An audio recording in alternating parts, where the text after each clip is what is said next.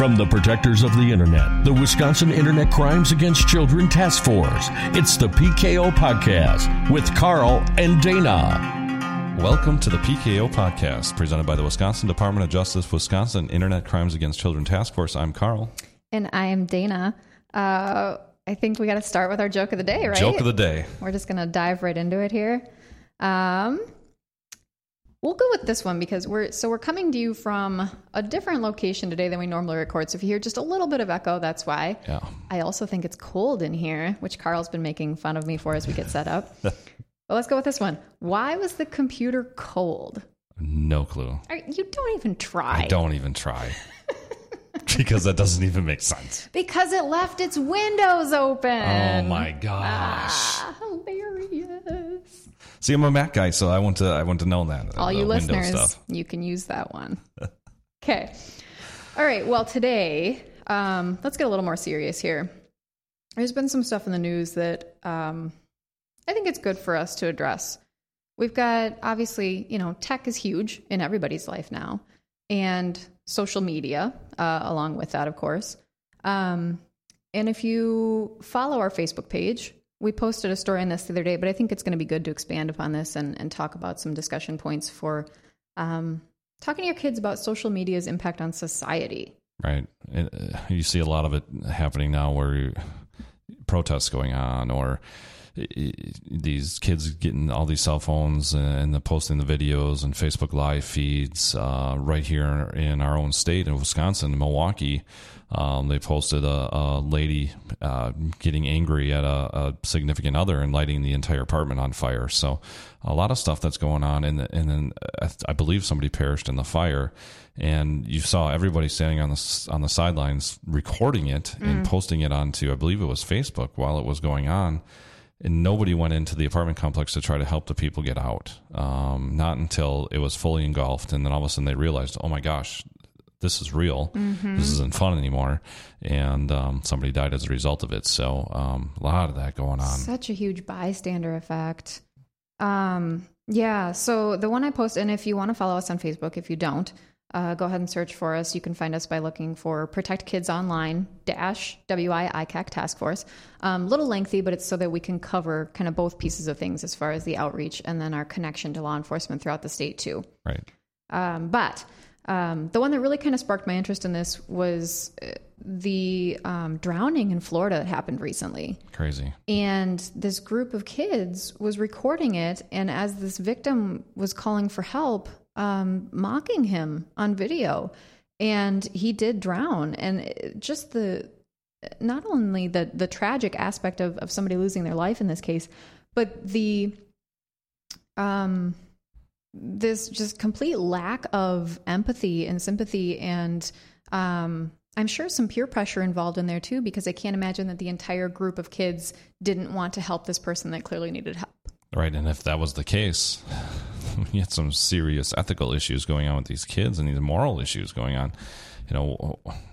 You're seriously complete lack of regard for human life to post a story on Facebook, and then you think that it's actually funny as a result of it.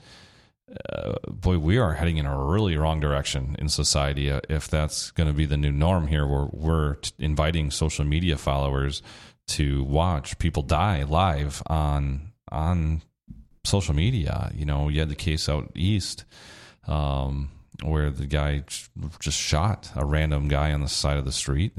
We had that, and now you have this going on. I mean, this takes the whole beating thing, where we had a little trend there for a little bit of these kids beating other kids live on Facebook. Mm-hmm. This is going to a whole new level. This is unbelievable. Mm-hmm. So I think it's important not to ignore stuff like this. I think this is a really good teaching moment, if you want to call it that. You have a chance now to talk with your kids about not only what's appropriate to be posting, but also just in general, like if you're in a group with friends and somebody's in trouble or somebody needs help and your friends don't want to help them, what are you going to do? Right. If we help people make a plan before they get to that decision point, then when that decision point, if that decision point comes up, they know how they're going to respond and they know what they can do. And it takes that kind of peer pressureness away from that. And they don't have to think of something on the spot. Right. We know that teenagers, especially, that kind of age group, their brains aren't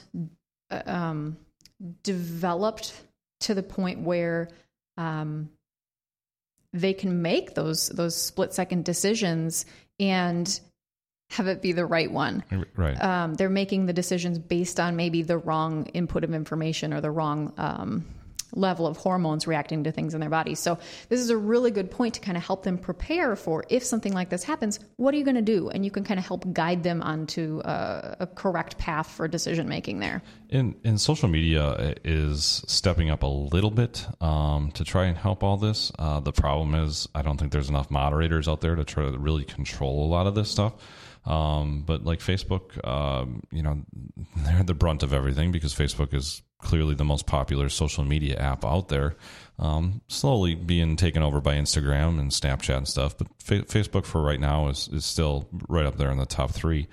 So, all these companies have moderators that watch over things, right? And obviously there's a human element involved with it. But Facebook has taken kind of the step forward to having their moderators and online tools, I should say, that help offer live chat support for crisis situations, pointed more towards suicide things. So, the fact that there was a few live feed suicides that took place, it's not only just, people killing other people or beating other people, it's people taking their own life. I guess in their mind, it would be the ultimate, whatever, revenge at somebody if you were angry at them or whatever type of relationship it would be. So there's ways now that Facebook is saying, hey, this isn't so bad. We're providing an outlet. So like the National Suicide Prevention Lifeline, crisis text line, all that through Facebook is available now. So if there is some sort of live feed on Facebook as a result, at least of suicides, Facebook is trying to prevent that as much as possible. So social media is stepping up a little bit and trying to help out with that. But a lot of it comes with just trying to, as we've preached in the past, trying to make sure your kids are doing, what you're trying to prevent your kids from doing, the bad things like that, not morally, ethically in life, but also being more involved in their tech life too, and providing them with a stable platform, I guess, to make solid decisions during times like this. Never going to prevent peer pressure. Well, there's just so much on the internet that we can't monitor. Right. And like you were saying, we've got moderators left and right, and there just aren't enough to cover the sheer amount of content that's getting posted out there. And so that's why we have to be able to have these conversations and kind of prepare for this kind of stuff. And so this is actually a comment by a psychologist talking about some ways to respond to these crimes getting posted to social media.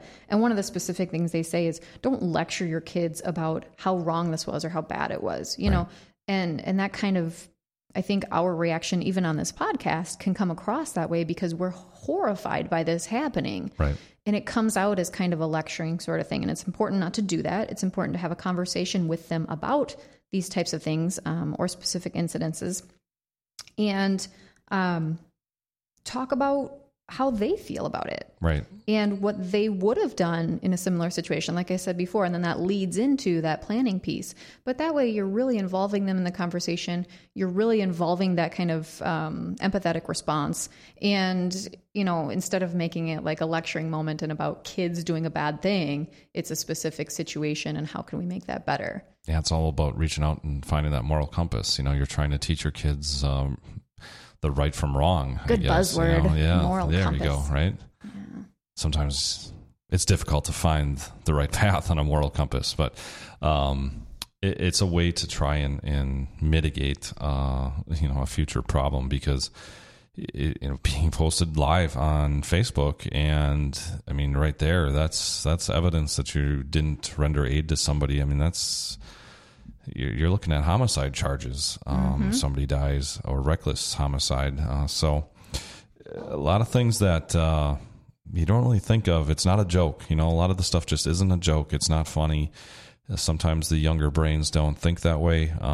Falls under the category of, once again, it's a great thing that when I was younger, I didn't have all these tools, because, boy, I feel bad for kids these days. Yeah. Having this pressure, and not only are they having to deal with the everyday stuff that we had to deal with as teenagers, they're also, adding to that the peer pressure of social media, and then on top of that, you have your predators that are coming in and trying to infiltrate them, and you got to be cool to have the latest and greatest Android or iPhone, and then again, the dangers associated with it sometimes get overwhelming. So we could lighten this up a little bit too. I mean, this same type of conversation can be applied to, let's say, cyberbullying or posting inappropriate photos or information. I mean, these are types of things that we don't want our kids to be bystanders about, and we ourselves shouldn't be bystanders about. If you see something inappropriate posted or inappropriate said to somebody, step in and say, I'm not okay with this. Exactly. And that's all we got to do, and we can make the internet a better place, right? And so easy. I'm going to tease a little bit of our next couple episodes here, because we have some special guests that are going to be coming in studio and talking to us that we're going to hear from live, and getting their perspective on how things go. So live and recorded. Yeah, whatever. But, It'll be interesting to hear their perspective on things. Mm-hmm. And the next upcoming episodes are going to be covering that. It's kind of, we can sit here all day long as parents and preach about things, but to actually hear it out of their mouth is going to be awesome. I'm looking forward to the next couple episodes, and thanking the listeners once again for hanging with us.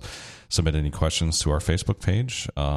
Protect Kids Online, WI.gov is the website to go to if you want to try to offer some suggestions for us. You're getting a little bored with our content, or maybe you heard something online and read something that you want to share with us. Feel free to do that. Send in a message. Go to iTunes and the Google Play Store. Make sure you give us the 5 out of 5 stars. Tell how awesome we are, and encourage other people to listen. I think it's very important to try and get our message out there, because, like you said, we're trying to make the internet a safer place, and we can only do it one parent and one kid at a time. So the more, the better. You betcha.